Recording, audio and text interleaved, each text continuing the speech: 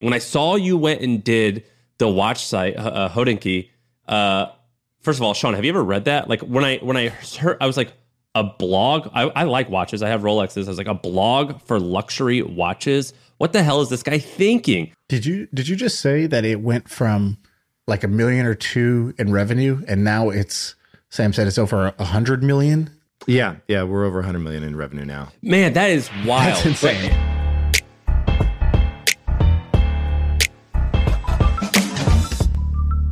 What's up? All right, in this episode, we are sitting down with Kevin Rose. A lot of you know Kevin because he's an internet OG. He created Dig back in the day. He was a seed investor in Twitter and a bunch of other cool companies. He's been a VC. He's been a founder. He recently launched an NFT project that's done hundreds of millions of dollars worth of NFT sales. And so Kevin's just been around for a while. And the cool part of the interview, if you listen to it, you're going to see very chill guy, very down to earth, very humble. And not a kind of like, oh my God, I'm going to go take over the world, bubbling over with ambition and a big chip on his shoulder. Seemed like a happy dude who was enjoying himself and had a ton of success in the process. And I like that. I like seeing people who play the game in different ways. And he's definitely somebody who's interesting. We talked about a bunch of his projects that you may not know about. So for example, he's creating Watchville, this niche project for watches that grew from 1 million in revenue to now over 100 million after it got acquired and merged with Hodinkee. Then also we talked about how he hires writers. We talked about, how he got into Twitter as an early investor and what does he do with his money? So he's got a bunch of money. How does he invest it? Where does he put it? And the answer is not what you may have expected. The last thing we did at the end is we did the crypto debate. So Sam is sort of a crypto skeptic. Kevin is obviously a crypto believer and one of the kind of most well-known guys in the crypto scene. And we had a little debate where we talked about, is it all bullshit or are there some use cases? So I hope you enjoy this episode with Kevin Rose. I liked it. I think you will too. We should give like a brief overview, but like, your resume, we don't really talk too much about like resumes and stuff, but your resume is like crazy long. So I've been following you forever. So I've known about your work. So you started Dig, which was, when did you start that, in 2004? 2004, that's right. Yeah. And so it was like one of the original like site, like link aggregators. And it was like a cultural phenomenon. And that was crazy. And you were like, was it Time Magazine that you were on the cover of like, Business Week?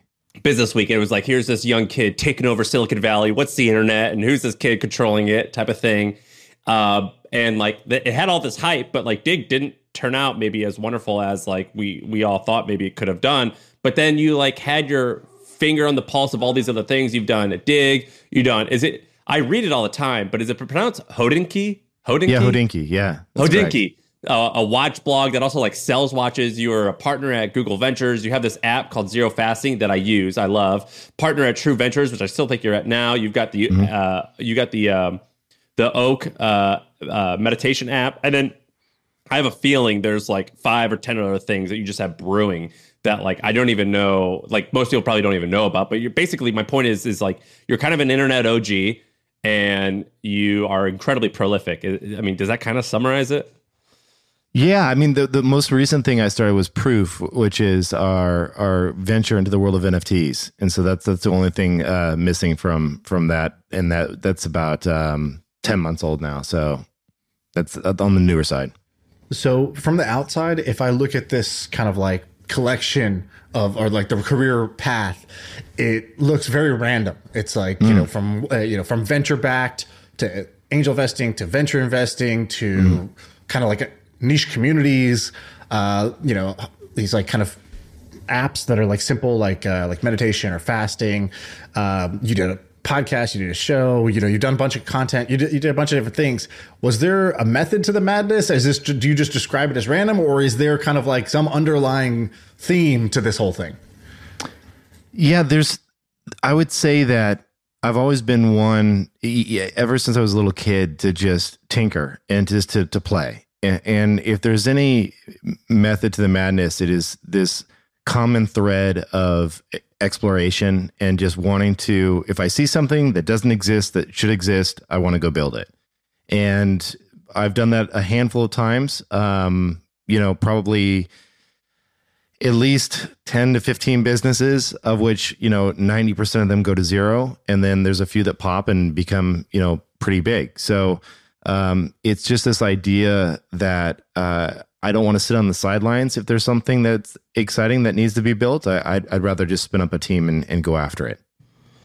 Hey, quick break to talk about our sponsor today. We're talking about HubSpot and their new AI-powered Service Hub. Okay, so what is Service Hub? Basically, every customer today wants to be talked to in a personalized way. And before, that required tons of human agents. But now, with AI, you could do that in a personalized way with fewer humans involved. And so you don't have to scale up your team in order to deliver personalized chat and service. So check out HubSpot's new Service Hub to use their AI tools to give better support to your customers. That's what they want and that's what they deserve. So visit HubSpot.com/service to learn how this all new solution can help you deliver customer service with AI to your customers. Of all those projects, and I'm actually going to exclude Proof from that because I want to talk all about that in a little while. But of all those projects that I mentioned, which one has been the most financially successful for you personally? That's a good question. Certainly, I would say when I was in the middle of Web 2.0, which was the when Dig was at its peak, which was about early 2006. We hit around 38 million people a month using the site. It was, of the Web 2 properties, it was one of the largest. It led me to sitting down and, dinners and conversations and hangouts with the, Jack Dorsey's and Evan Williams and Zuckerberg's and all of the household names that became these big products. And they were just friends. And so because of that, it was more like, hey, well, do you want to invest in my new thing? And so I would say the investment side has definitely been the best financial returns. I did start a media company that I would say there's two things three that are two are unrealized in Hodinkee, which is going to be crazy. It'll, it's over 100 million revenue a year now, which is nuts. Whoa, really? And then we have, the stuff I'm doing at Proof right now, which has just been another crazy rocket ship. But in terms of like true exits of businesses that I've started, Revision 3, where I was the co-founder, is a media company that became Discovery Channel's digital arm. And we sold that for $35 million back in 2008 or something like that. So that was probably the biggest company sale that I've had. But, they're much larger on the more angel investment side. And maybe that sale gave you the ammo to do angel investing, or would you have been able to do it without it? A bit, but I was already starting to do small investments prior to that. So I didn't have any money. I didn't come from money. But when Dig really took off, and we were a couple of years into Dig, investors, and this is a very common practice, it doesn't get talked about a lot, but investors come around and they're like, hey, you're doing this round of financing. Can we take a little pressure off of you as an entrepreneur and buy some of your stock personally, right? And so I sold a little bit of my Dig stock, enough to give me the ammo to go and do small seed checks, and put, $25K into, Twitter's seed round and put, $25K in, or it was more into Facebook, but they were a little bit later stage. And so it was those little tiny checks that, when they turn into multi-billion-dollar businesses, were pretty meaningful. How much does 25K into Twitter and Facebook early on actually turn into? Millions of dollars. I mean, that math is even hard to comprehend. In Twitter's seed round, what was the valuation then? Well, it was difficult because they were a podcast company doing podcast software, and then they did a new round. They pivoted into Twitter, and so oh gosh, I'm drawing a blank on the name of the podcast. Odeo. That's right. They were Odeo. So I didn't invest in Odeo. They had become Twitter.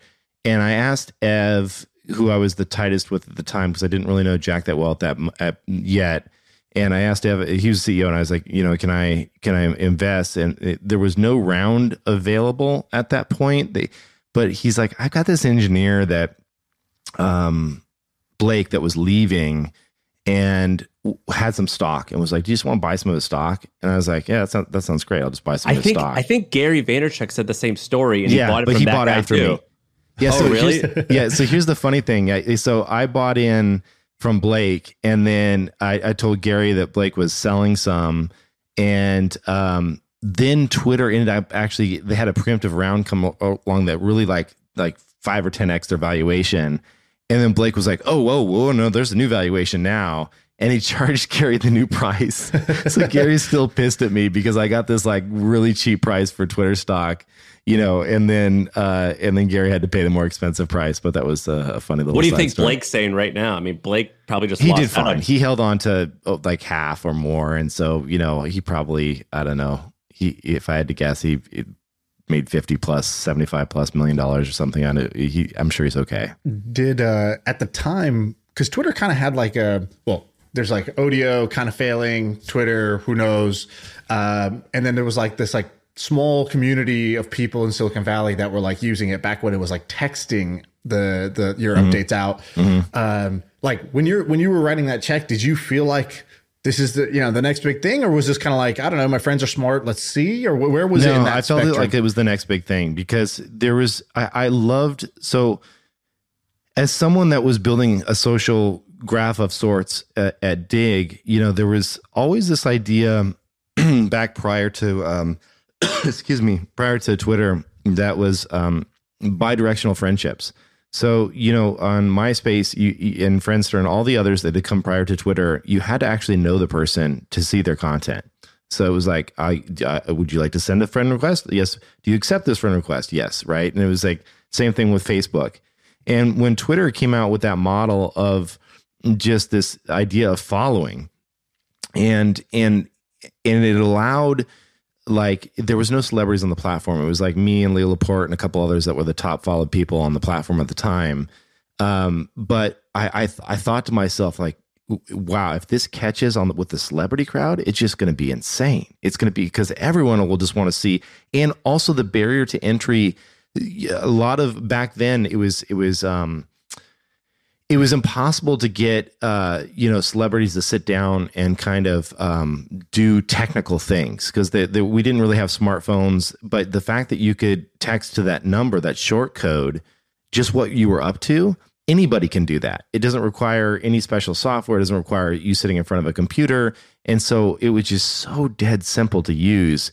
It felt as though, as I saw the tech crowd, kind of catching on, I knew eventually it would spill outside of that small vertical of users into the mainstream. And when that would happen, that was the bet. And when that would happen, if and when that would happen, it would blow up, and it did. So that was awesome.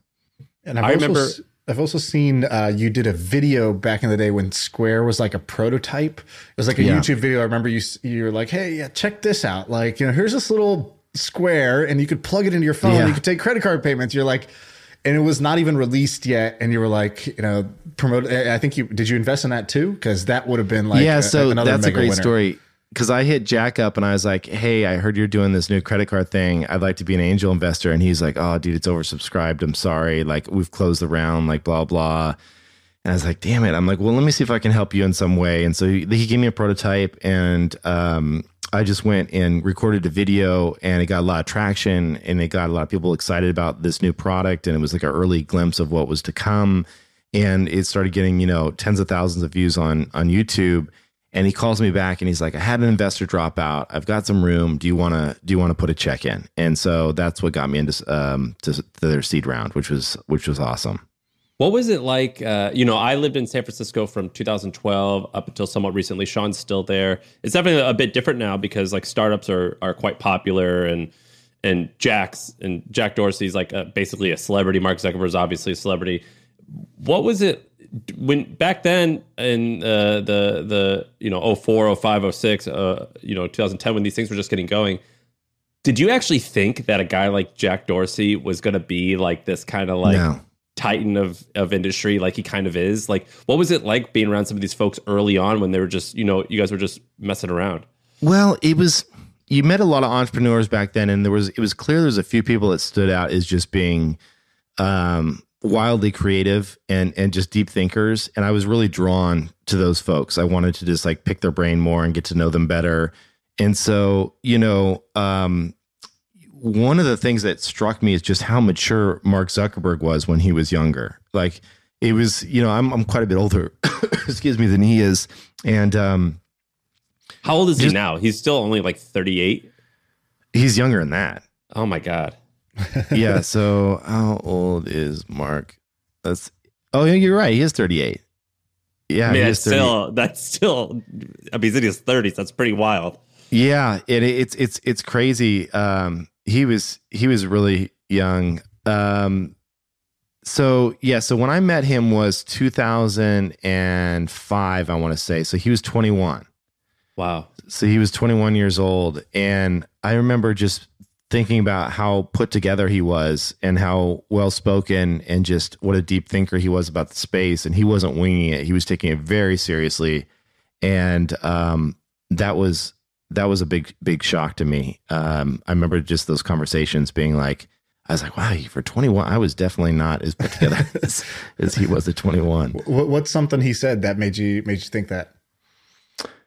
Well, one of the things that I was always frightened by as an entrepreneur in my youth was just this idea of, would people take me seriously, and could I admit when I didn't know something? And was it okay to? I tried to hide my vulnerabilities as an entrepreneur, and he just came in and was asking so many pointed questions, and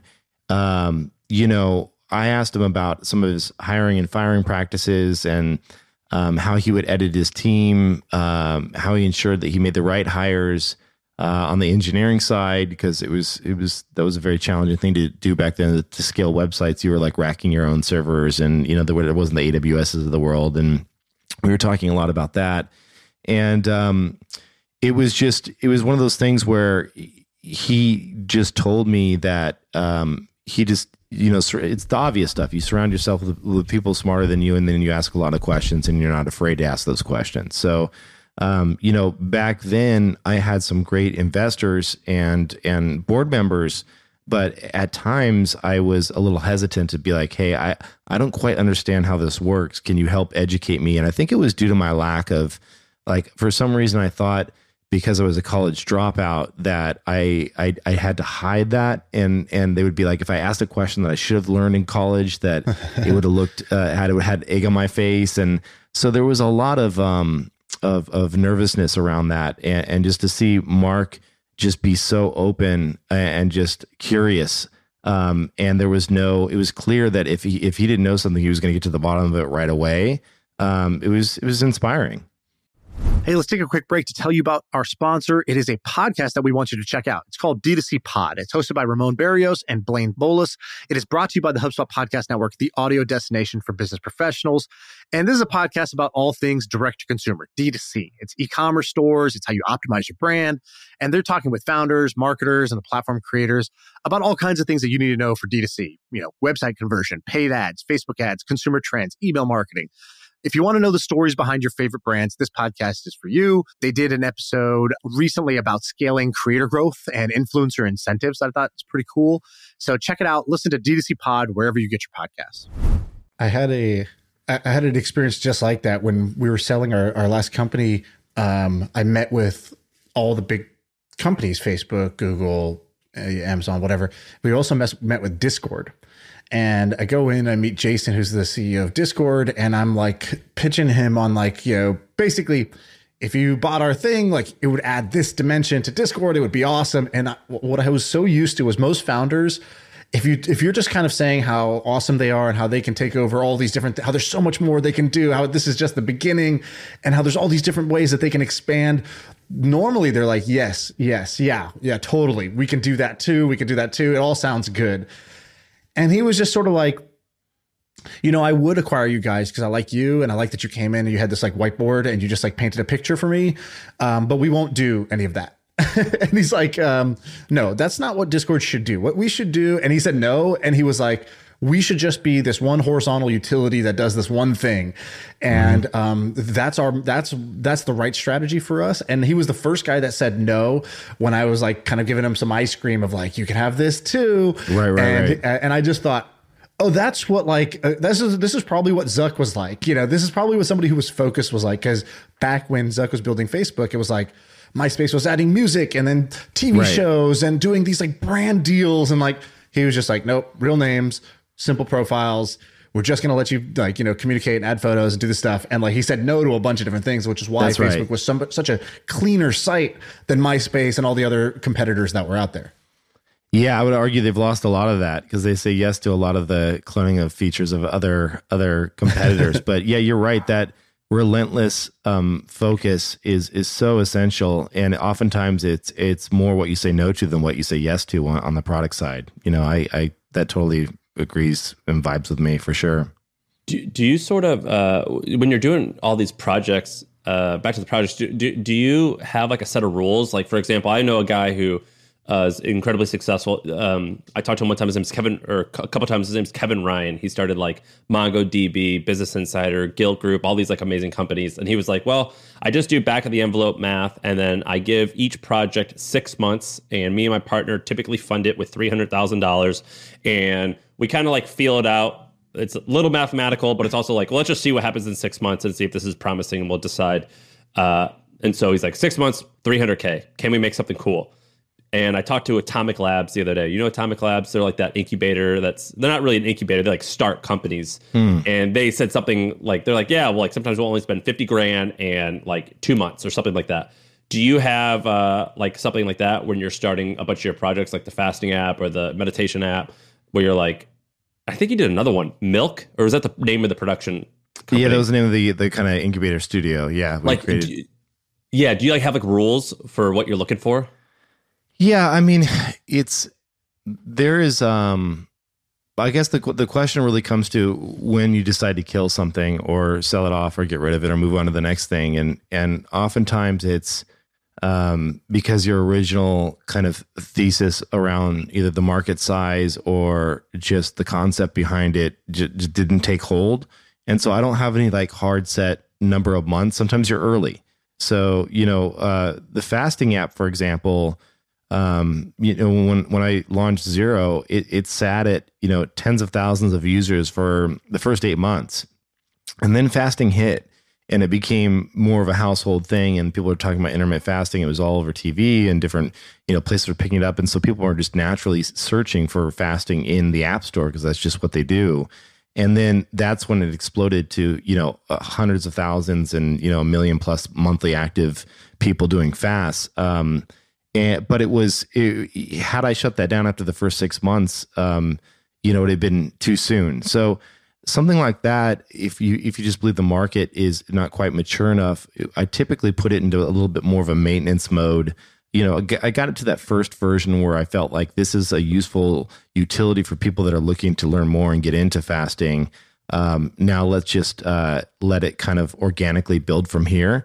And we were seeing, you know, nice, slow, consistent kind of week over week, month over month growth, but nothing explosive like you're used to seeing in a high growth startup. So that one in particular was just like, let's just wait around.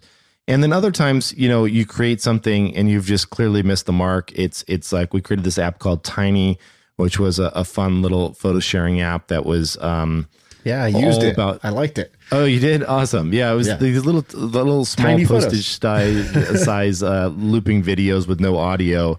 And we thought it would just be like a little bit more quick, a little intimate way to show kind of how you're traversing throughout your days and weeks rather than having to take the time to set up to look all perfect in front of your perfect Instagram photo. There was less pressure, literally, because it was small. Right. Exactly. Like, that part was actually kind of true.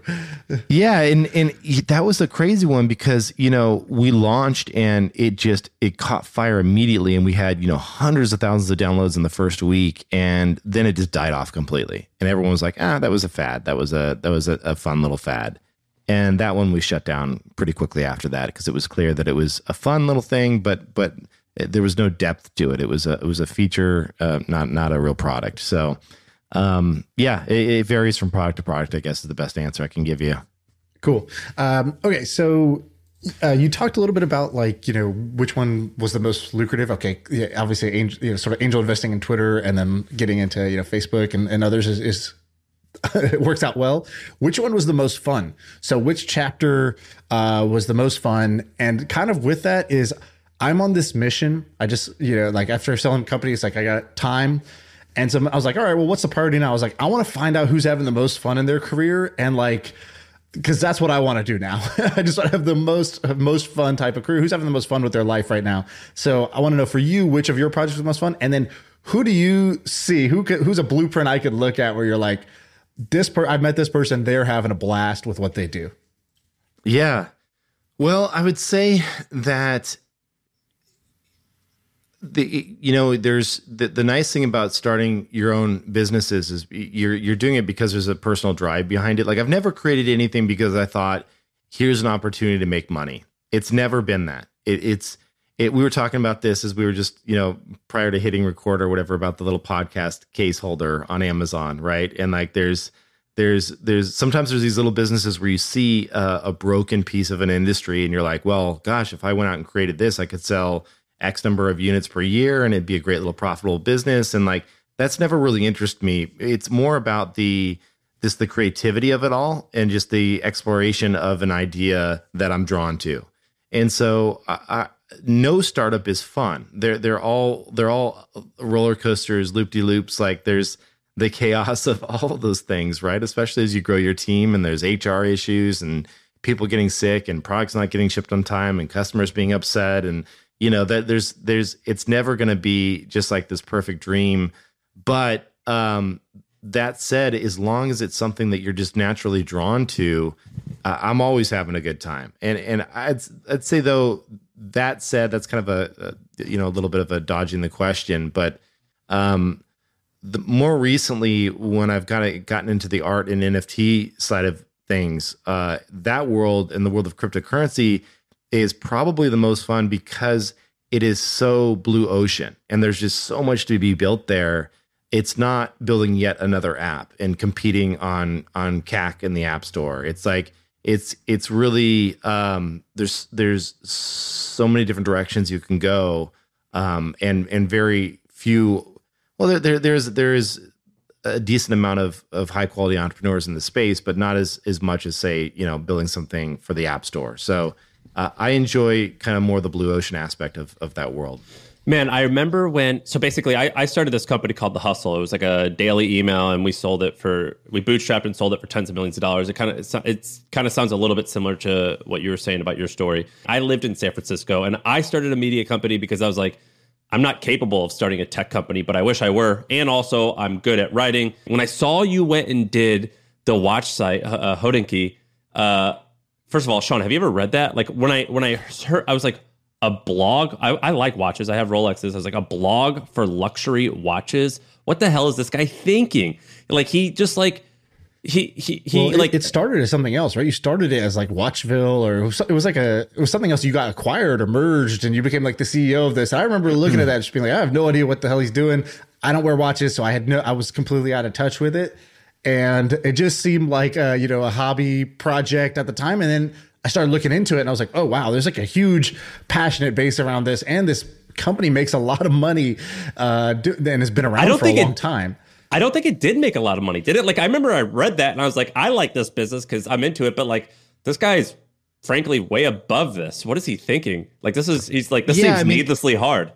Well, Watchville was again, like just kind of like personal passion stuff. So I was into watches mainly because when my father passed away, he left me with a single watch, and it's something that I wear every once in a while. And it was for him, it was like to afford a single Rolex in a middle class household is a big deal. Like that's like back in the 80s, when my dad bought that, he was just like, I've made it. I have it, and I'm not talking about one of the crazy Rolexes. I'm talking about just a standard day date kind of like simple Rolex, and like that was like the one thing he was really proud of, that and his like GMC pickup truck. Right. And so that was something I was left with. And then I started reading some of the content. So Ben Clymer created Hodinkee, the actual blog. And I created Watchville, which was an aggregator and an app that brought together all these different sources so that people can read this stuff on the mobile, on their mobile phone. Because a lot of, as silly as it sounds, back then, most of the most of the watch sites didn't have mobile versions of their site, so they were on just like old software, publishing software that was just horrible. So I made it all very readable. Push notifications, like all this stuff, just a kind of a wrapper for like all of this great content. And it just started growing and growing and growing. And I had a lot of eyeballs, like some of the biggest collectors were now using the product.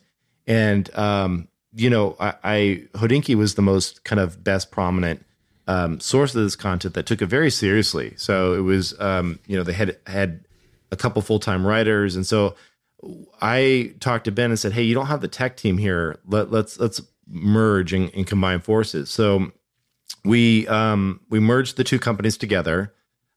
He was 3 or 4 people, and I was 3 or 4 people.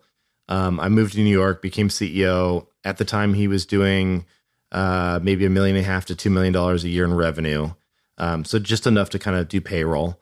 And we grew it from there, and then turned on e-commerce, and then started selling and creating partnerships with the big watch brands. And now, as authorized dealers, represent several dozen of the big watch brands that are out there. And that just became a massive. It was still a relatively unknown back then whether or not people would actually spend large sums of money over Apple Pay, right? And so I remember we had someone from Apple that was helping us on, when you get to a certain size, they kind of give you a little bit more concierge help on the apps stuff. And they said that they had seen their a $250,000 transaction come through Apple Pay on an American Express, and that was like the largest known transaction at that time that had been done over Apple Pay for a sight unseen vintage Rolex, which was kind of crazy. But anyway, yeah. So that, I mean, new luxury watches are double-digit billions of dollars in a year in terms of market size. So it's a big industry that many people. It's not as apparent in the States. When you go overseas, you'll see how in Europe there watches are so much more kind of a type of thing that is worn versus smartwatches are more of the norm, or no watch at all here in the States. Did you just say that it went from like $1 million or $2 million in revenue, and now Sam said it's over 100 million? Yeah, we're over 100 million in revenue now. Man, that is wild. That's insane. And a lot of it's commerce. I mean, you guys, like, when people talk about content and commerce, I think most of the time it's nonsense. Like, BuzzFeed talks about it, and I'm like, I don't know, man. I don't think people are going to be buying a lot of branded BuzzFeed pillows and shit like that. Or like they had that Tasty thing. I was like, I don't think people are going to buy a BuzzFeed oven. I just don't think that's going to happen. And you guys did it, and I was like, I don't know. Is this like going to be a thing? It seems so challenging. But you guys are a perfect example of that. And you know the other good example? I bet you go to Bring a Trailer. Do you go to bringatrailer.com? I've been to Bring a Trailer many times. Yeah, the founder of Hodinkee, it's one of his favorite sites, actually. They are awesome. And so they've done the same thing, but with cars, where basically it's like this perfect tie of like, I bought one car from actually those websites, and but I read it every single day. I'm like, let's just see like what they're going to write about, what cool cars out there. And then you guys did it with watches, and I loved your videos with John Mayer where he talks about his watch collection and all that shit. Yeah, it's awesome. Great. But what other verticals or what other like industries have you thought, man, maybe I could actually do this model? I've always thought software, but like that's not nearly as sexy and cool as watches and vintage cars. But has there any, it's like when you're like thinking about this model, I bet you're at night, you're like, I'm not going to do it, but I bet you I could apply this here, here, and here. Yeah, I mean, in some sense, that's kind of what we're doing right now in the world of NFTs, where everyone that's armed with Photoshop can create a digital piece of art on the blockchain.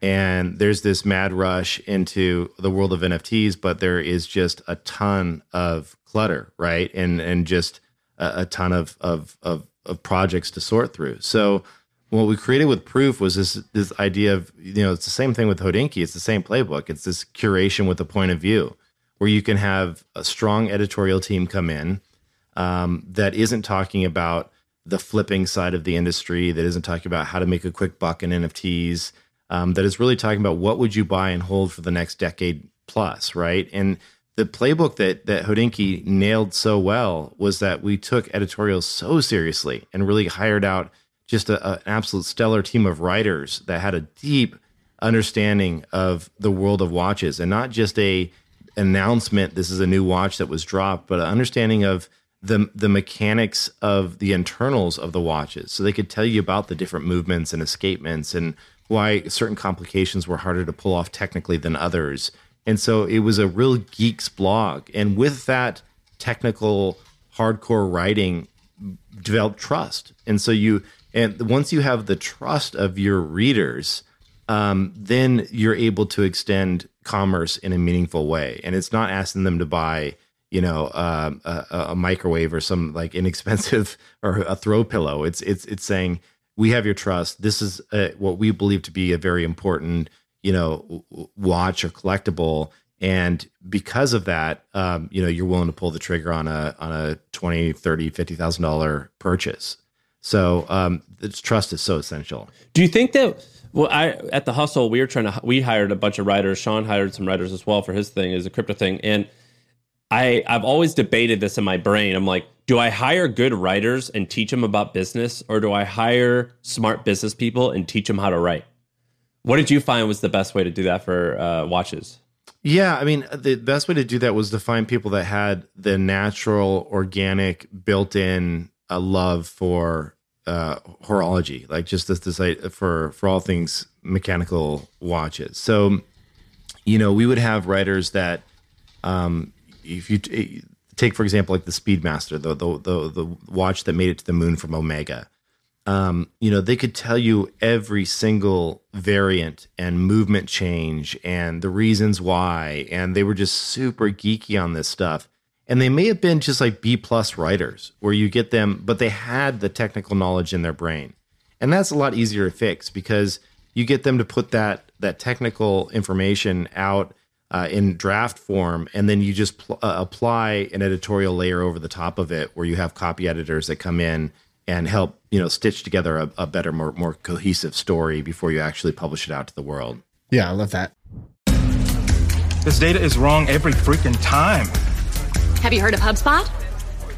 HubSpot is a CRM platform where everything is fully integrated. Whoa, I can see the client's whole history, calls, support tickets, emails, and here's a task from 3 days ago I totally missed. HubSpot. Grow better. You're a pretty chill guy. When do you get like really fired up? Like what gets you excited? Or in a good or bad way? Like, I get really enthusiastic about the most random shit, like the most, it'll be like a creative project and I'm like, I bet I could pull this off. And I just get too excited about it. Sam has that same thing, but he also has it where if he feels he's wronged, Sam's like, willing to fight to the death about it. And so he gets really pumped up. What gets you really pumped up? Rage is my fuel. I love fighting. Yeah. So for me, new ideas and working with creative people is the most kind of like strongest source of fuel for me. So when I get together with an artist or a fellow entrepreneur, and it doesn't have to be someone that has created something big. It's rather someone that just has wild ideas that are potentially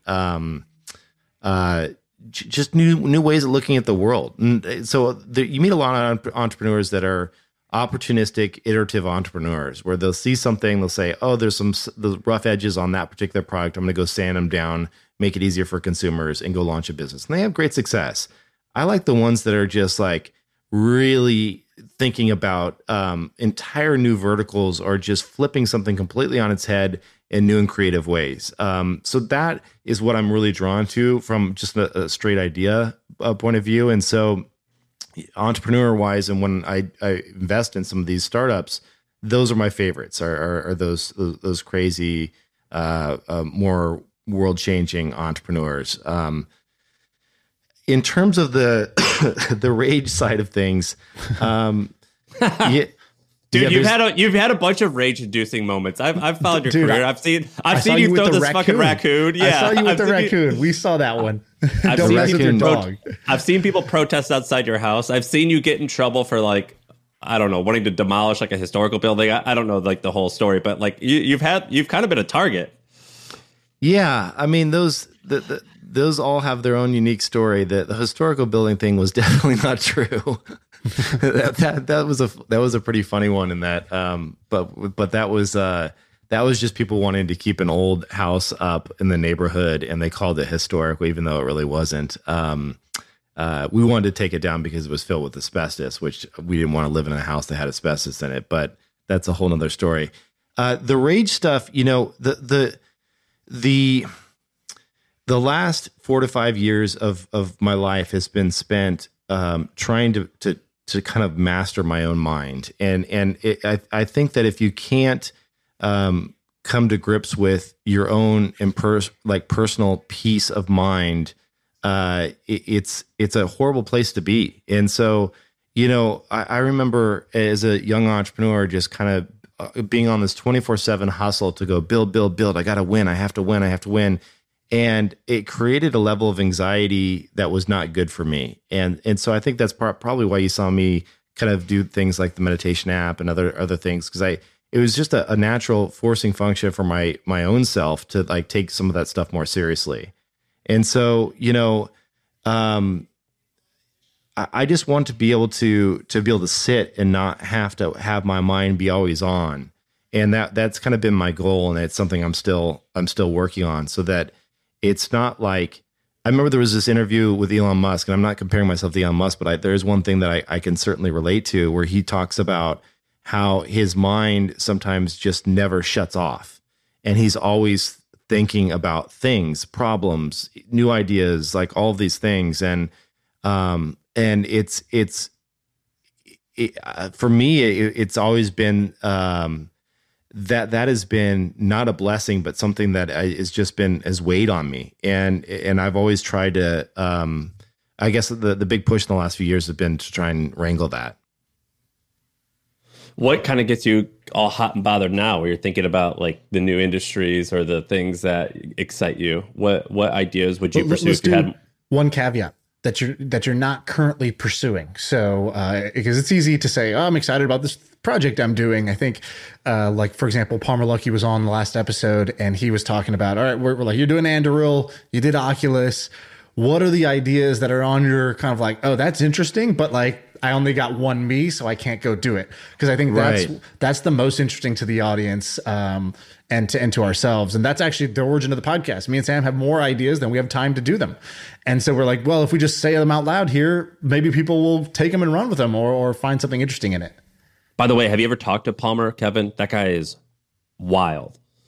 No, I've never chatted with him. I have to go back and listen to that episode, though. I'm really curious to know. I've seen some written interviews, but never anything on video form. It went live yesterday. It's on like our YouTube, and most of our listenership's on like podcast feeds. He's something, man. That guy's eclectic. He's just like enthusiastic about everything. He like knows a lot about a lot. He's like biology, but more, but almost, he's as smart, but is more common. Do you know what I mean? Like, for some reason I can relate to him, even though I know that he's just like so much more smarter than I am. Yeah, I had read some stuff, and I don't know how much of it is true, but some of his company stuff that he was creating around drones for tracking people, and it's some controversial. Of the stuff. Yeah, it doesn't fit well with my ethos, so I haven't really followed his career as closely, but I'd be curious to listen to the interview for sure. I think it was probably our best guest episode. That's awesome. We've done a bunch of them, and the reason why is he's like, you know, he's like, he's like pretty genuine. Like he's pretty, he's high energy, but he's like direct. So it's like, you know, why do you do this, or how'd you think about this? And he's like, for example, he's like, I thought about, you know, I'm kind of overweight. Could I like solve obesity? And he's like, you know, but here's what doesn't work: telling me to eat less of foods that I don't like the taste of, and blah, blah, blah. And so he's like, my solution was, and I started prototyping this in my house, was to just instead of Beyond Meat and stuff where they try to make like a burger out of chickpeas, he's like, I wanted to just make fake food out of oil, 0-calorie food that tastes amazing because oil tastes amazing, and we can manipulate oil into anything. We could turn oil into candles. We could turn it into waxes. We could turn it into this, into that. He's like, I created a grilled cheese sandwich that was 0-calorie that tasted delicious using Volvo. And we're like, dude, that sounds kind of insane. And like, he's like, we're like, why didn't you do this crazy idea? You sounded pretty passionate. You went pretty far. He's like, well, there just simply wasn't going to be enough oil supply to do it. And he's like, we would have had to take the oil out of the sewage system and centrifuge it to recycle it. He's like, I realized, even I couldn't do that. And I was like, wow, this guy's like, half genius, half crazy. And I don't even know where the line is, but I find it fascinating that he A, thinks like this, and B, doesn't just think about it. Literally he's like, yeah, in my house, we converted the dining room into like this lab in order to like do these, these sorts of projects. And like, out of one of them came Anduril, the $8 billion company. And the other one was going to be this crazy, like, oil-based fake food. That's crazy. That is awesome. I love, see, that's the type of entrepreneurship that I'm really drawn to, is just like people that are hacking on stuff at night. For me, a lot of the stuff that I think about in that vein, I tend to outsource and get other people to work on it. A lot of the stuff around longevity, I've been interested in, specifically a drug called rapamycin, where it's been proven now to extend life in various animals and now applied to dogs. So myself and Jack Dorsey and Brian from Coinbase and a few others all have been putting money into funding studies out of the University of Washington to really prove this out in dogs and canines, and then eventually move it into human trials. So, some of that stuff and the biohacking stuff, I still put a lot of effort and time and attention in, and I try this stuff out on myself as well. I'm trying some of these experimental things, not because I'm not one of these people that wants to put young people's blood in them and live forever. I want to die. I just, I do like the idea of, not yet. Since I am an older dad. I didn't have my first kid until I was 40. I would like to be around a little bit longer for them. That's all. Well, I've heard of people doing this. I know Tim's doing this with what's it called? Psilocybin, like mushrooms. Psilocybin. Yeah. And how much does it cost to fund a study? And what do you get out of it other than like the altruistic of like, well, we're just contributing to like the grand thing, but is there like a direct outcome that you can get from it? Like, we can use this to fund a company? No, not in this particular case. Yeah, Tim was also put some money into this one as well. There's nothing you get out of it other than just trying to help further science. A lot of these, in this particular case, the study was funded, but depending on the sample size and how many canines you have involved, you can only detect certain levels of output. You need a larger sample base. It's called like a properly powered study in order to detect smaller little nuances in the data. And so we wanted to make sure it was powered enough to detect, I believe, up to a 10% lifespan increase. And so to power it was to add another $1 million or so into the study to make sure that they could bring on the additional canines required to make that happen.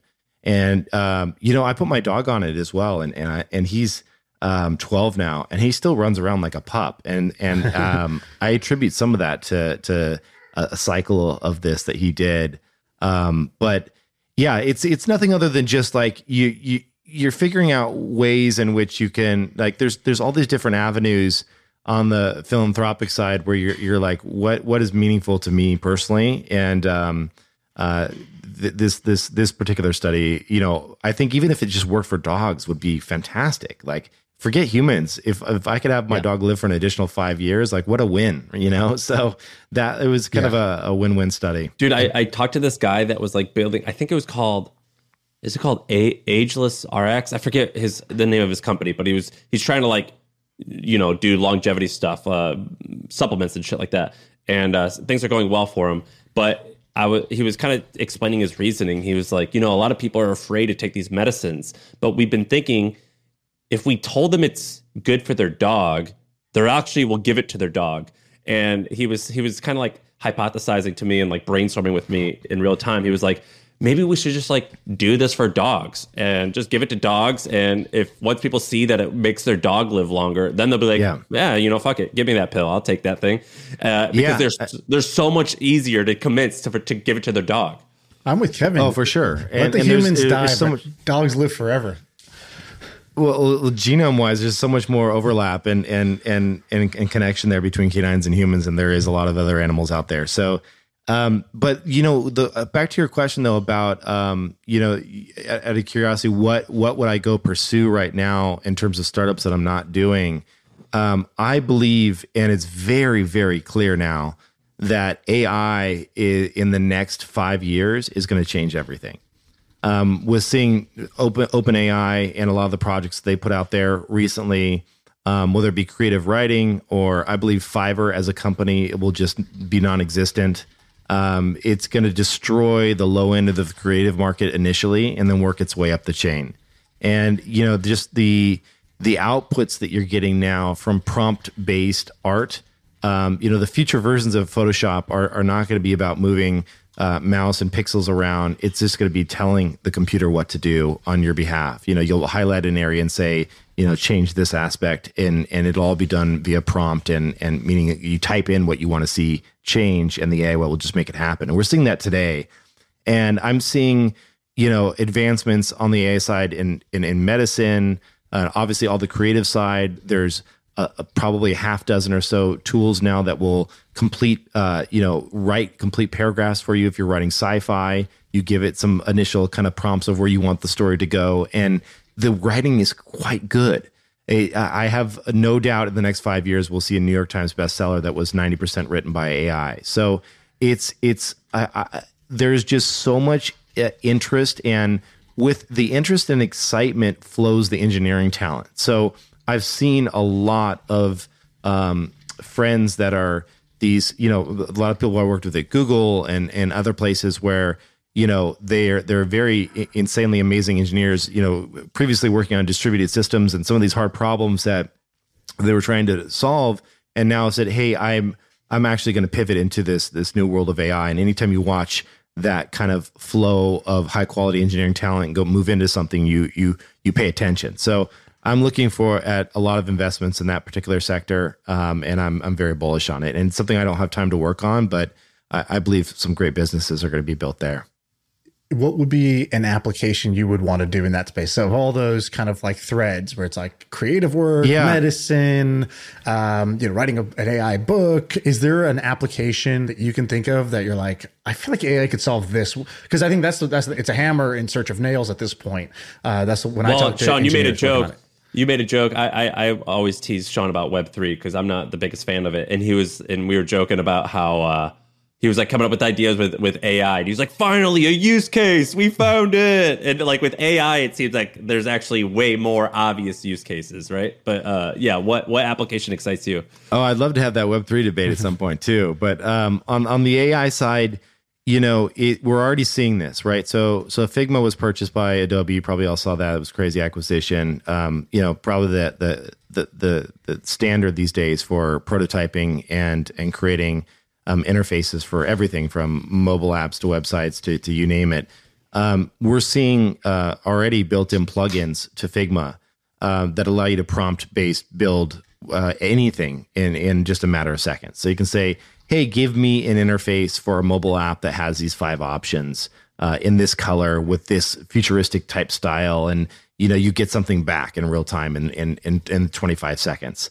And it's rough, but it's giving my design team and other designers out there just a great starting point. And it saves them a ton of time and effort. But this is like inning 1.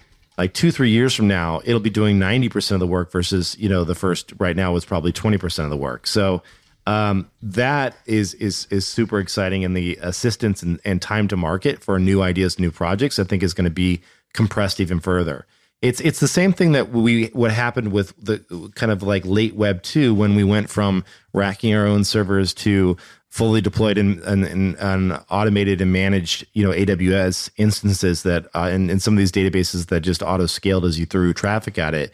It really compress the time to the go to market time, by quite a bit. And I think we'll see the same thing on the design side. So the speed at which we can develop and deploy new ideas is just going to be, probably an order of magnitude better than it is today.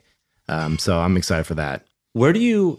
A question that we started asking people, and it's actually I've always learned so much from this, but what message boards or Facebook groups or websites, what corners of the web are you lurking in right now? Like for me, I love Facebook groups. There's always like a weird Facebook group. Like a tiny example is overlanding. Do you guys know what overlanding is? It's like, no, it's like, I don't know the exact definition, but it's like, you know how you see like Toyota 4Runners or F-150s that have like campers on it, and it looks like they can go in the desert for like 2 weeks. So I started like joining overlanding groups like 3 years ago because I was like, oh, this is kind of an interesting trend that's picking up. Or another one that we got really into a couple years ago was mobility. So like all these grown men not caring about yoga, but they called it mobility, and it was all about like stretching. And it's like, what's going on with? There's like all these weird Instagram guys like doing all this stretching shit. It's kind of intriguing, and like a lot of times it's like instead of therapy, executive coaching. That's what happened from yoga to mobility. Yeah, they just changed like mayo and aioli, and it totally worked. It's awesome. Like I love mobility now, and like for the body stuff, Tim Ferriss was always pretty good at that. Like he'd be talking about all this weird stuff like fasting. It's like, dude, what the hell is this fasting thing? What are you talking about? And that was like a really cool corner of the web to like look in on and like see like how are the geeks behaving now, so I can learn like how the rest of the normal like average Joe is going to care about in the next 5 or 10 years. Yeah, there's that Chris Dixon quote. Are you familiar with it? Yeah. What does he say? It's just what the geeks are playing with on the weekends will become like what we're all using like several years later. It's some version of that. Yeah. So like what geeky places are you hanging out right now? For Sean and I, it's like a lot of Twitter people. So we'll find like specific people on Twitter who are like quirky, and we're like, what the hell is this guy talking? He's talking craziness, but it's really cool. Yeah, I mean, I follow a ton of people in crypto Twitter, so I pay attention to all the what's happening on Web3 via Twitter, and then also, mostly Discord. It's just a lot of private Discords. It's a lot of private Telegrams, small groups and gatherings of peers that get together, discuss new ideas, new projects. These DAOs, these decentralized autonomous organizations where people get together to discuss and collect and purchase things. So it's a lot of, I've never spent so much time in Discord. It's like, it's crazy that the conversation has shifted there in Twitter largely. Dude, I hate that, by the way. I love the fact that like a Dig or a Reddit or something exists where you can just like, if you Googled it and found it, like you could participate. Now I'm like, oh, what the fuck, man? Kevin's probably got this crazy ass Telegram group that like I can't get in because I don't even know it exists. No, you can join Proof. It's $50,000 and you're in, bro. It's easy. No, I think it's more like it's people realize that they wanted a little bit more intimate conversation. So I have a feeling that like there was a lot of this move to do smaller private Discords and smaller Telegram groups because it would lead to just not the masses flooding in and the chaos that you would see on Reddit. And so that's kind of been the move that I've seen and the reason behind a lot of that. But it's not hard to get into that. You just have to actually show them that you know what you're doing. Like you have to, get in there and embrace Web3, which it sounds like, Sam, you may not be the biggest fan of, but you have to get in there and talk the talk and know where to go. And people will tell you like, this is the place to be hanging out, or I'm enjoying this Discord over here, and you'll learn about this. And this is where the AI Discords are, or whatever it may be. And that's just kind of the new Facebook. Facebook's it's I'm sure it's good for some things, but it's dead when it comes to Web3. You want me to tell you why I'm not a fan of this? And please. I'm gonna try and get you fired up here, and then we can talk about Proof. I do. It sounds like I'm making an easy out, which I kind of am, but basically, like I'm decently educated just by hanging out with Sean, and so I have to admit that like some of my beliefs are a little bit loosely held, and I'm not the most educated on the topic, but my opinion on Web3 is basically it's a bunch of like, it's just this kind of circular economy of a bunch of people making making products to serve an industry that has yet to like truly figure out, or I don't know what you call it, an industry, a movement that has yet to truly figure out like what the thing is that they're doing. And there's so many examples where people, I think, are fairly like egotistical and elitist about it, saying like Web 2.0 is old and like the way this has to be decentralized or this has to be this way. It's like, man, just because you're putting Web 3 in front of something, that doesn't mean that there's actually a problem here. And I think you're just wasting so much time and energy working on something that is just like a circle jerk that doesn't actually solve a problem better than the Web 2.0 version. Also, I thought it's pretty dogmatic where it's like decentralize everything. It's like, dude, I want some stuff centralized. Like, can you imagine like calling customer service on a decentralized, like, it's like, no, there are some things that I want like to have to be centralized. And I thought that they were a little bit too dogmatic. And I thought that they were oftentimes, I'm saying like you people, like you guys like didn't always have wonderful solutions. You were just making shit up in order to like get in the game. And I just thought that it kind of bothered me. Yeah. I mean, I feel your frustration there, and that I too am someone that when I look at what's being built in Web3, if it's just for the sake of calling something decentralized and there's nothing behind it or no structural advantage for that being the case, I think it's silly. You know, it's like I'll give you a great example. We're working on there's a lot of things that you want to do in Web3. Some of them are high value and some of them are low value. When you were talking about working with the community, so we have a community of people that come together to do all different types of things, and some of it is what we call token gated content. So it's like a membership model where you have to be a member of something or hold a certain NFT in order to unlock certain access to videos or content or whatever it may be. Some of those things can be high value items where you receive an NFT or something that is actually has some financial, like, you know, something behind it.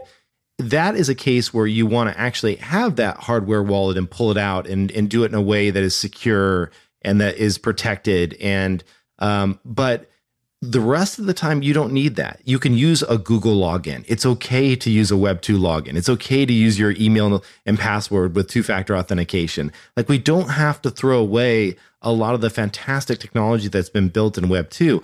There's other things like, for example, some decentralized maximalists. And I think maximalist is really what we're talking about here, because anyone that is a maximalist maximalist means what? You just like an extremist? It just means that you are so into something that you can't see any other way. And it's like, it's your way, or there's no possible. There are people out there that say there is no other cryptocurrency than Bitcoin. That's the only one. Isn't Pomp's our buddy? Isn't Pomp, like, don't they call him online Pomp's a Bitcoin maxi? I think he is a maxi on Bitcoin. And yeah. You know, Dorsey's in that camp too, where he's like trying to extend Bitcoin and says that's kind of the only currency. And I think this applies to so many different things. Like, I don't want to get into political talk, but anytime you get to the fringes of anything where it's like, this is the only thing that matters, you get into crazy town, in my point of view. And so, you know, I think that is a danger of Web3, where there's a lot of that kind of idea that if it's not pure Web3, it's not right. And I'm with you. I 100% agree. But that said, like, I've seen this idea and a lot of the DeFi tooling. When I say DeFi, I mean decentralized finance. A lot of the DeFi tooling that's being built on the blockchain in a performant way, in a cost-effective way, in a way that when you think about Wells Fargo as an organization with, you know, 150,000 employees, I'm just making that up. Maybe it's 50,000 or 75,000. It's somewhere in between that range, where that is just a lot of bloat. And because of that bloat and because of that insane monthly nut that company has to cover, you know, those dollars are not flowing to the right people. And so there are examples of more efficient ways of doing finance on the blockchain that can be done in a trustless way, written into smart contract code, that will mean for better outcomes for the consumer. Now, those can be paired with centralized solutions, right? Like, Coinbase is a centralized organization. You have an email address you can send it if something is wrong with your crypto account, but they hold and keep decentralized currency, right? And they do things like decentralized staking, where you earn 4% on your Ethereum, but they're a centralized company that gives you that customer support. So I think that the ones that really win here, yes, there are going to be the people that say self-custody is the only way. There's this famous saying that if it's not your keys, it's not your crypto. Like you have to hold your own private keys. I'm not in that camp. I do that personally and use safety deposit box and a whole slew of things to safeguard that for some things.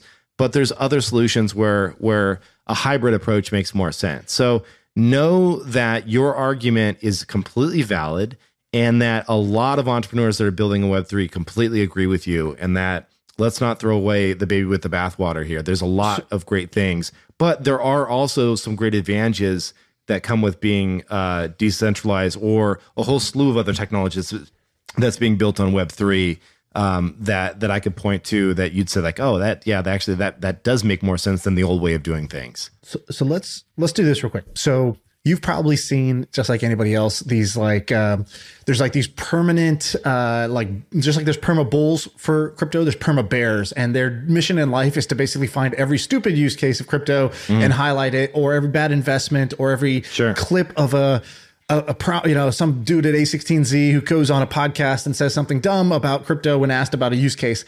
And are you talking about me? Because I was just on their podcast 2 weeks ago. So. No, I haven't seen that one. You're who interviewed so you? But Dixon. But there's people that sort of are focused on poking holes, and I think there's some value in poking holes, but there's also, it's a little bit embarrassing to spend your whole day poking holes on something, but let's put it this way. On this podcast, I'm the crypto believer. I'm the one who puts a significant portion of my net worth. I have a crypto media company. I have a bunch of belief in crypto, but for this for this exercise here, I'm going to point out two things that I think would be strong and valid points against crypto to somebody like you who is also a crypto believer. So I want you to kind of argue against these, and I hope that this doesn't get clipped as famous investor X fumbles the ball when trying to explain crypto things. So let's try to do better than that. Yeah, let's do it. Okay, so the first would be around NFTs, right? So you're a big NFT guy, and there's NFT art, which I think is pretty hard to argue against at this point, like digital art. Cool, their ability to own digital art. That's one use case for NFTs. But a lot of people who believe in NFTs will also say, but that's just the beginning. NFTs is a file format. It's a protocol. There's all these different use cases for NFTs.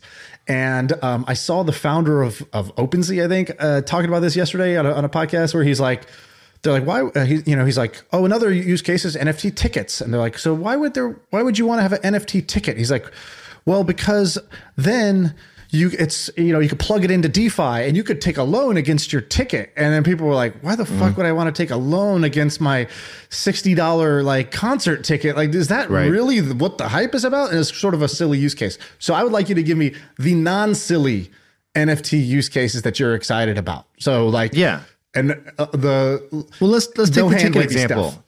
Let's take the ticket example, and the art one is easy. It's a new canvas. Right. Let's cover that first. The art one is easy. It's a new canvas.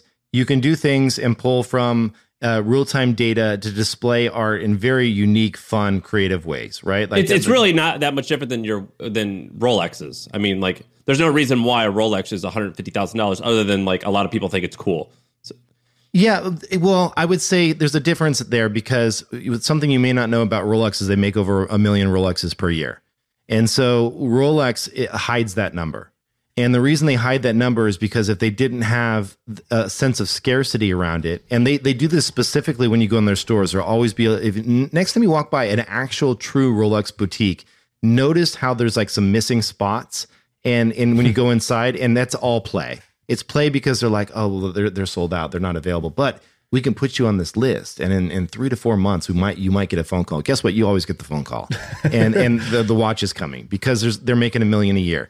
The nice thing about, the one of the things that I was always so confused by is I was a comic book collector way back in the day. And I bought Wolverine #1 because I love Wolverine. It was like my childhood. I always wanted to own one, right? And so I bought Wolverine #1 and it always hovered around $50. And I was like, why is this not going up? It's the very first Wolverine launched in the 80s, right? It wasn't the first appearance of Wolverine, but it was the first Wolverine comic. And I finally got a hold of a really well-known collector, and he goes, you don't know. They knew by that point that Wolverine was a hot character, and so they printed over 300,000 copies of that first edition. as like, oh shit, like that's why there's just a flood of these in the market. So, you know, NFTs, the beautiful thing about this is when you have an artist produce a piece, it has proven provenance, so you know where it's come from, it has proven scarcity, so you can't like create, you know, additional add-ons or duplicates because it's all recorded on the blockchain. And then you have the unique ability to do very creative things like animation, oracles, where the art can change based on the stock market price or time of day or phase of the moon. And there's just so much more extension. It's a new vertical for art. Fine. That's great. Awesome. Like digital frames are going to be getting better. It is going to be a thing. Like there's no, in my mind, there is no argument to be had there that this won't be. I don't bet against the future or the inevitable, and art is the easy use case for NFTs. The ticket thing is different, right? So the ticket thing, I'm with you. Like I understand that people are in Web3 are trying to like create these fancy financial instruments to like leverage you on anything that you own. They're like, hey, you have a ticket to that upcoming concert that's sold out. You know, spin it into this DeFi unit and take a loan against it, and then you can buy it back and use the money in the short term. And it's like, that's all bullshit, man. That nobody's going to do that, right? Don't get me wrong. There are specific use cases where that does make sense. Like loan against NFTs is going to be the same thing that happens when Christie's gives you a loan against your Picasso, right? Like this happens all the time. It's just a parallel for the digital world. There are certain types of assets, digital assets, that getting loans against them, if it's something you want, will make sense. The tickets thing for me is very confusing. But what I will tell you is interesting, and I've talked to actual rock stars about this. Like I had Mike Shinoda from Linkin Park on my show, and he's a huge NFT fan, and he creates them. And you know, awesome flex, by the way. You know, I've talked to some rock stars about this. I'm not making fun of you. I'm saying that's cool. I think it's cool. I think it's important because like you want to get the artist to buy in on this stuff too. Because if it's just geeks that are saying it's cool, yeah. He's an awesome guy, very approachable in the terms of rock star guys. But Shinoda will tell you that like, well, what we talked about, which is an obvious one, is like, okay, imagine the tickets. Well, let me step back. One thing I believe to be true: 90+% of people that interact with NFTs over the long term, I believe, won't even know it as they're doing it as an NFT. It'll just be something where they have a digital wallet, an app or something like that, and they have a ticket there, right? They're not going to know that behind the scenes that is powered by the blockchain and recorded by the blockchain, right? So I think what's going to happen is, the nice thing about the blockchain is, because it is a ledger, an immutable ledger, that is a way to say, improve that you have done something, that you either attended an event or you've actually physically done something. There's a ton of possibilities that I can unlock, right? If I go and I see Mike Shinoda play 5 shows or 10 shows, maybe he says, okay, now according to the blockchain in our app, and again, the consumer doesn't need to know about this, anyone that's attended 10 of my shows gets a VIP meet and greet before the show, right? And there's 1,000 different things that you can do that you want to have that security of the blockchain behind the scenes. So it's not being forged. So there's not being copies of it being made. So there's not like a way to fake it. And that's the nice thing about the blockchain, is it provides you a way to have the security and knowledge that something is not being faked. And you can imagine that's broadly applicable to a whole slew of different industries. I don't think we'll be calling them quote unquote NFTs. You know, it's just going to be a great piece of tech. It's just another database. That's all it is. It's a distributed, immutable database that is decentralized. That's all this is, which unlocks a bunch of fun new use cases. Let's caveat it. All right. So let's say, because I think I get what you're saying, but I also get the eye rolls that people get when it's like, cool, tell me like how this is going to make my life better. And it's like, well, the cool thing about a blockchain is that it's provable scarce. It's like, wait, you're telling me about the under the hood part. Whereas, for example, if my mom is like, if I'm like, Mom, you should set up an email address. And she's like, what the heck is email? I don't need that. And it's like, well, no, check this out. Like, you send letters, or you send letters to your sister who lives across the country. Like, watch this. If you do it this way, it's free and it'll be instant. And like, oh, wow, that's cool. And hey, it's even better because it's all digital. You can just type the word and it'll find that file. You don't have to keep it organized somewhere in a folder in your house. Yeah. Right. So I don't have to tell her how it works at all. I can literally just say it made your life better by giving you, more time, more money, more whatever. And so I think the question is, what does NFTs give? What will an NFT give a person that makes their life better without explaining how the tech works at all? Sure. I'll give you a great example of one that hasn't launched yet, but something that I'm personally working on. So I'm working with a well-known, like very culty kind of wine producer out there. And, wine at the highest level, at the high end, it's a tricky business because there's, forgeries, there's fake labels, they're putting holograms on the side of them. They're putting chips inside of the labels so that they can be scanned to prove that they're authentic, right? That's one piece. So the first question is, if I'm buying off the secondary market and not directly from the producer, am I getting something that's legit? Excuse me. The second piece of that is, once I receive that bottle, how do I store it to ensure that if I'm going to keep something and I want this asset to appreciate over time, and I want to drink it a decade from now or two, then, how do I ensure that it is being stored the right way? So one thing that is happening in the next 4 months will be the issuance of NFTs to people that is going to be from a major well-known winery, where it will represent one physical bottle of wine. There's a couple advantages here. One, you don't have to take possession of it right away. You can let it sit in its proven perfect storage conditions and age for decades to come. You can let it appreciate in those storage conditions, and you can hold on to the proven ownership of it as an NFT. Let's say that bottle of wine for 4 or 5Xs over the next decade.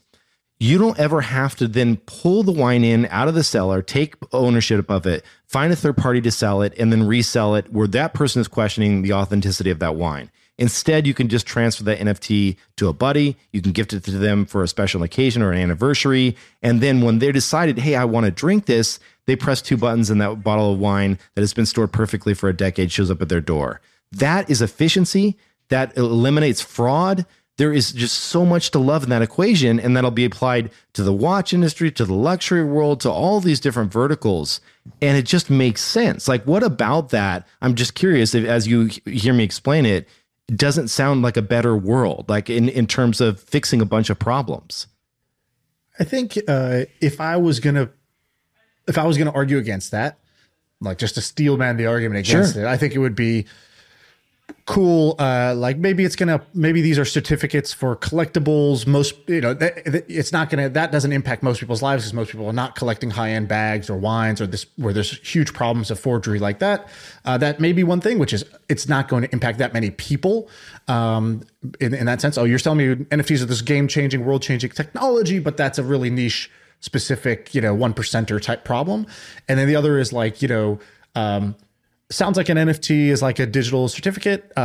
You could have done that with another type of certificate, but or another type of database. Maybe, but maybe this is better. Like I do agree, it's better, but like it was possible before. It didn't take the impossible and make it possible. It made the possible, made it more efficient or a little bit more convenient for the consumer. And so I think that would be maybe one argument against it. But I don't want to go too far in the weeds. Yeah, the other thing that I think that to add on to that though is that because you have, well, I'll give you an example. Like back back to the rock star example of an artist. You're reliant upon, if you did want to do some type of rewards program or something for, well, actually, let me step up one more point. The point you made about the 1%er problem and is this applicable to those people? You're absolutely right. Like there's only a certain number of people that are going to collect art at the highest level and wine at the highest level and all of that. I mean, granted, these are double-digit billions of dollars a year, like big markets to go after. But you're right. These specific use cases that I'm giving are very niche, right? I think on the more broadly, on the idea of just membership and access and prove where you've been, what you've done to unlock loyalty and rewards over the long term, and think about, replacing the Amex points or, other point type systems or reward systems with blockchain. The beautiful thing about it being decentralized, and this is one argument for decentralization, is that it's forever on the chain and you're not dependent upon a company being around for that to exist. So if an artist is engaged with a startup that is working on a loyalty rewards program for them and they run out of capital and die 3 years later, as long as they stored their information on the blockchain, that artist can then just pick up where they left off and it continues forward. And we've already seen this happen where there's been several startups that have stored their information on the blockchain where they go out of business because they just their idea didn't hit. And then someone fills the void and comes and says, I have a better take on this. And now let me tap into that public data and use it going forward so that not all is lost, which is kind of a new concept. And rather than just a database going away, it's always going to be there and can be reused, which I think is pretty compelling. The really simple 2-second example of this is you play a game, you get really into Fortnite, you go buy a bunch of skins, you dress up your character, you got the cool, like glider, and you bought all that stuff. And, a year and a half goes by, your friends have moved on. They're all playing Call of Duty now. You've sank $350 into Fortnite. You don't own those items. You can't resell those items. You can't recoup any of that value, nor could you take those items into any other game. So in a Web3 world, either another game could come out that says, hey, we accept item. We plugged into this protocol, so you can bring your cool sword from game 1 to game 2. That makes the sword more valuable because now it can be used in multiple games. So maybe we're seeing this already. The interoperability between multiple Web3 platforms saying that this is a defined standard, and now these items can digitally move between platforms. It makes a ton of sense. Now those items are more valuable because they can be used in more places. And the other one is that if I'm just done with the game, I could just dump it onto the next person who's really interested in Fortnite, and I can recoup some of my investment, which will make more people want to spend in games because it's not just a money pit, it's an asset that they could resell. All right, so that's like the quicker example maybe. I love that you joined my side. I'm truly on your side, but I have to argue the other way in order for this to be interesting. Let me give you a second. At the end, you're like, I get it. I'm in. The other crypto nerd argument would be, okay, for years, people have been saying that Bitcoin is this inflation hedge or this currency that doesn't inflate. And oh my God, how lucky for you guys. The US government starts printing trillions of dollars. Inflation is at record highs. It's in the news every day. Wait, what happened to that awesome inflation hedge asset? Mm-hmm. Why is it down 50% when inflation is the bigger problem than ever? Shouldn't this be your time to shine, Bitcoin? So What say you to that? Yeah, I mean, it's a real shame that Bitcoin has been so spiky, because if it had been this linear growth to 20,000 to where it is today, we'd all be like, this is the most amazing thing ever. Like if you just take the spikes out and make it look linear, it still looks like an incredible asset. Like, just go back 5 years, look where it is now versus 5 years ago. So it's the spiky nature of it that hurts it in the end. I would say that, I'm a fan. I think Bitcoin is a tough one because I don't like that it's not a green currency, and I don't see a clear path to ever being the case. And I know everyone's trying to extend it in new and exciting ways and try to make it more Ethereum-like, and so that it can do more than just be this type of digital gold. For me, when I think about those types of assets, I'm responsible in that I'm not betting the farm on this. But is it a small percentage of my portfolio? Absolutely.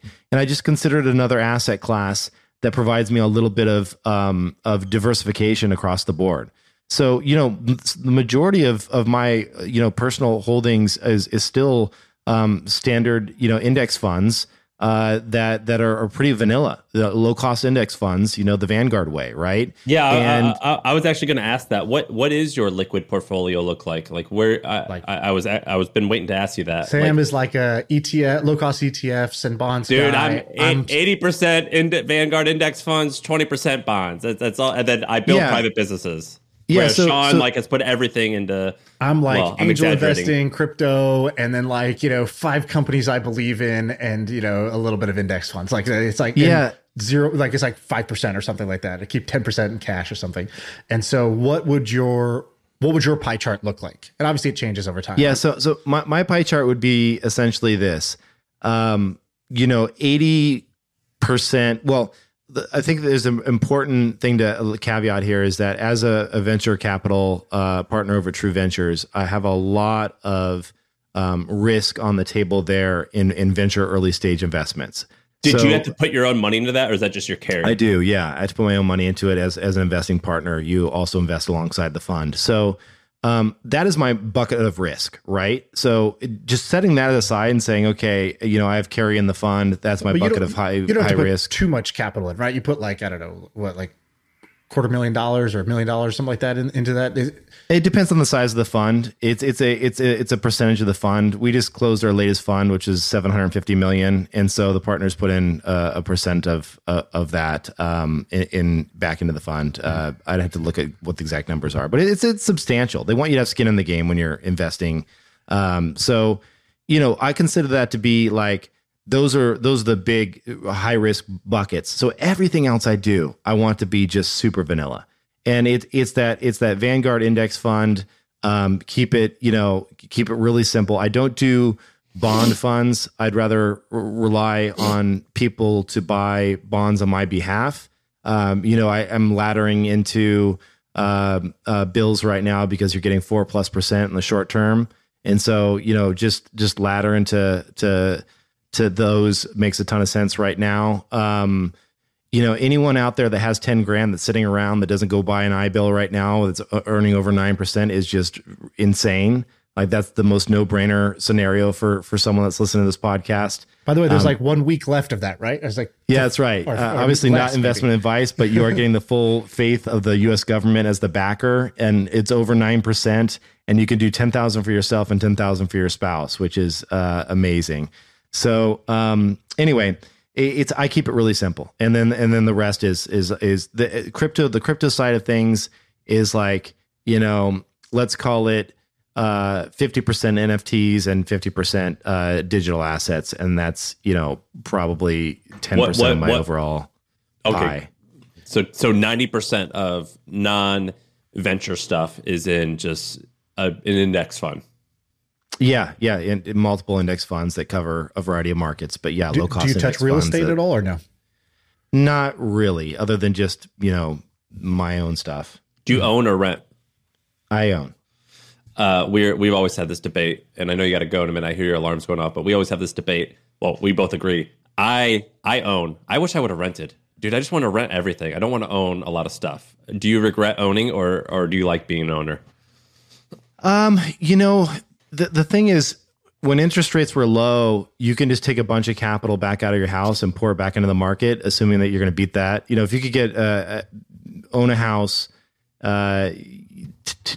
take a loan out against that house and get a couple of points and earn 5 to 7 in the market, like I'll take that delta all day long. So that's kind of the way I play it. Cool. Well, dude, I'm really happy we got to talk. I used to work out of the Reddit building at 3rd and Bryant, and I remember seeing you walk by, and I was like, oh, shit, that's Kevin. I wish I would have said, hey. That was in 2012, so it's only been 11 years later, 10 years later, but I'm happy that we were able to talk. I've been a big fan of yours. I know Sean has as well, so it's really exciting to be able to meet you. I love that you guys are doing this show. I mean, it reminds me a lot of like the kind of fun little hash out debates that Tim Ferriss and I have when we do our random shows. Like they're just fun, right? You get a couple of friends together and shoot the shit, and some crazy discussions come out of it. So that's great.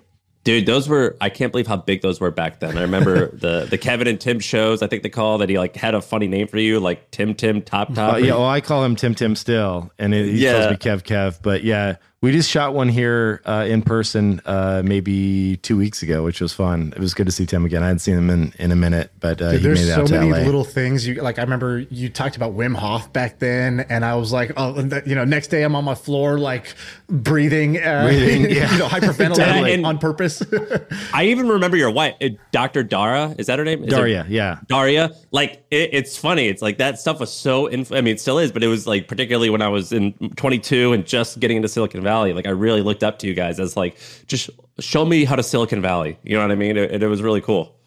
Yeah, that was a fun. I miss not living in the same city as Tim, because we always get into some trouble when we're together. So yeah, you guys provided a blueprint for us in terms of like, hey, if you can find somebody you got chemistry with and you shoot the shit, and like, what's your content? Your content is just, I'm super curious and interested in a bunch of things. And this becomes my outlet to summarize, my set of experiments and rabbit holes I've been going down. And like, we would have never done a podcast of like, oh, the ad revenue will be enough. It's like, no, it's not really, like, fuck that. That's not really relevant. and seeing, Tim and you and how, actually it's these relationships and these investments and there's these little side projects you kick up and actually you can make this whole thing work without having to go, do this traditional kind of venture path of raising money to go do this thing. So that was pretty inspiring. So, thank you for that. I think, just seeing a blueprint is like that Roger Bannister 4-Minute Mile where you're like, I can have the lifestyle I want, but on my terms. And if these guys can do it, then we can do it. Oh, I mean, it's congrats to you both. It seems like from what I heard here at the beginning of this episode, you guys have done quite well, and congrats on your success. It's awesome. And congrats to you too, and thanks for kind of paving the way. We appreciate it, and thanks for coming. Thanks for having me.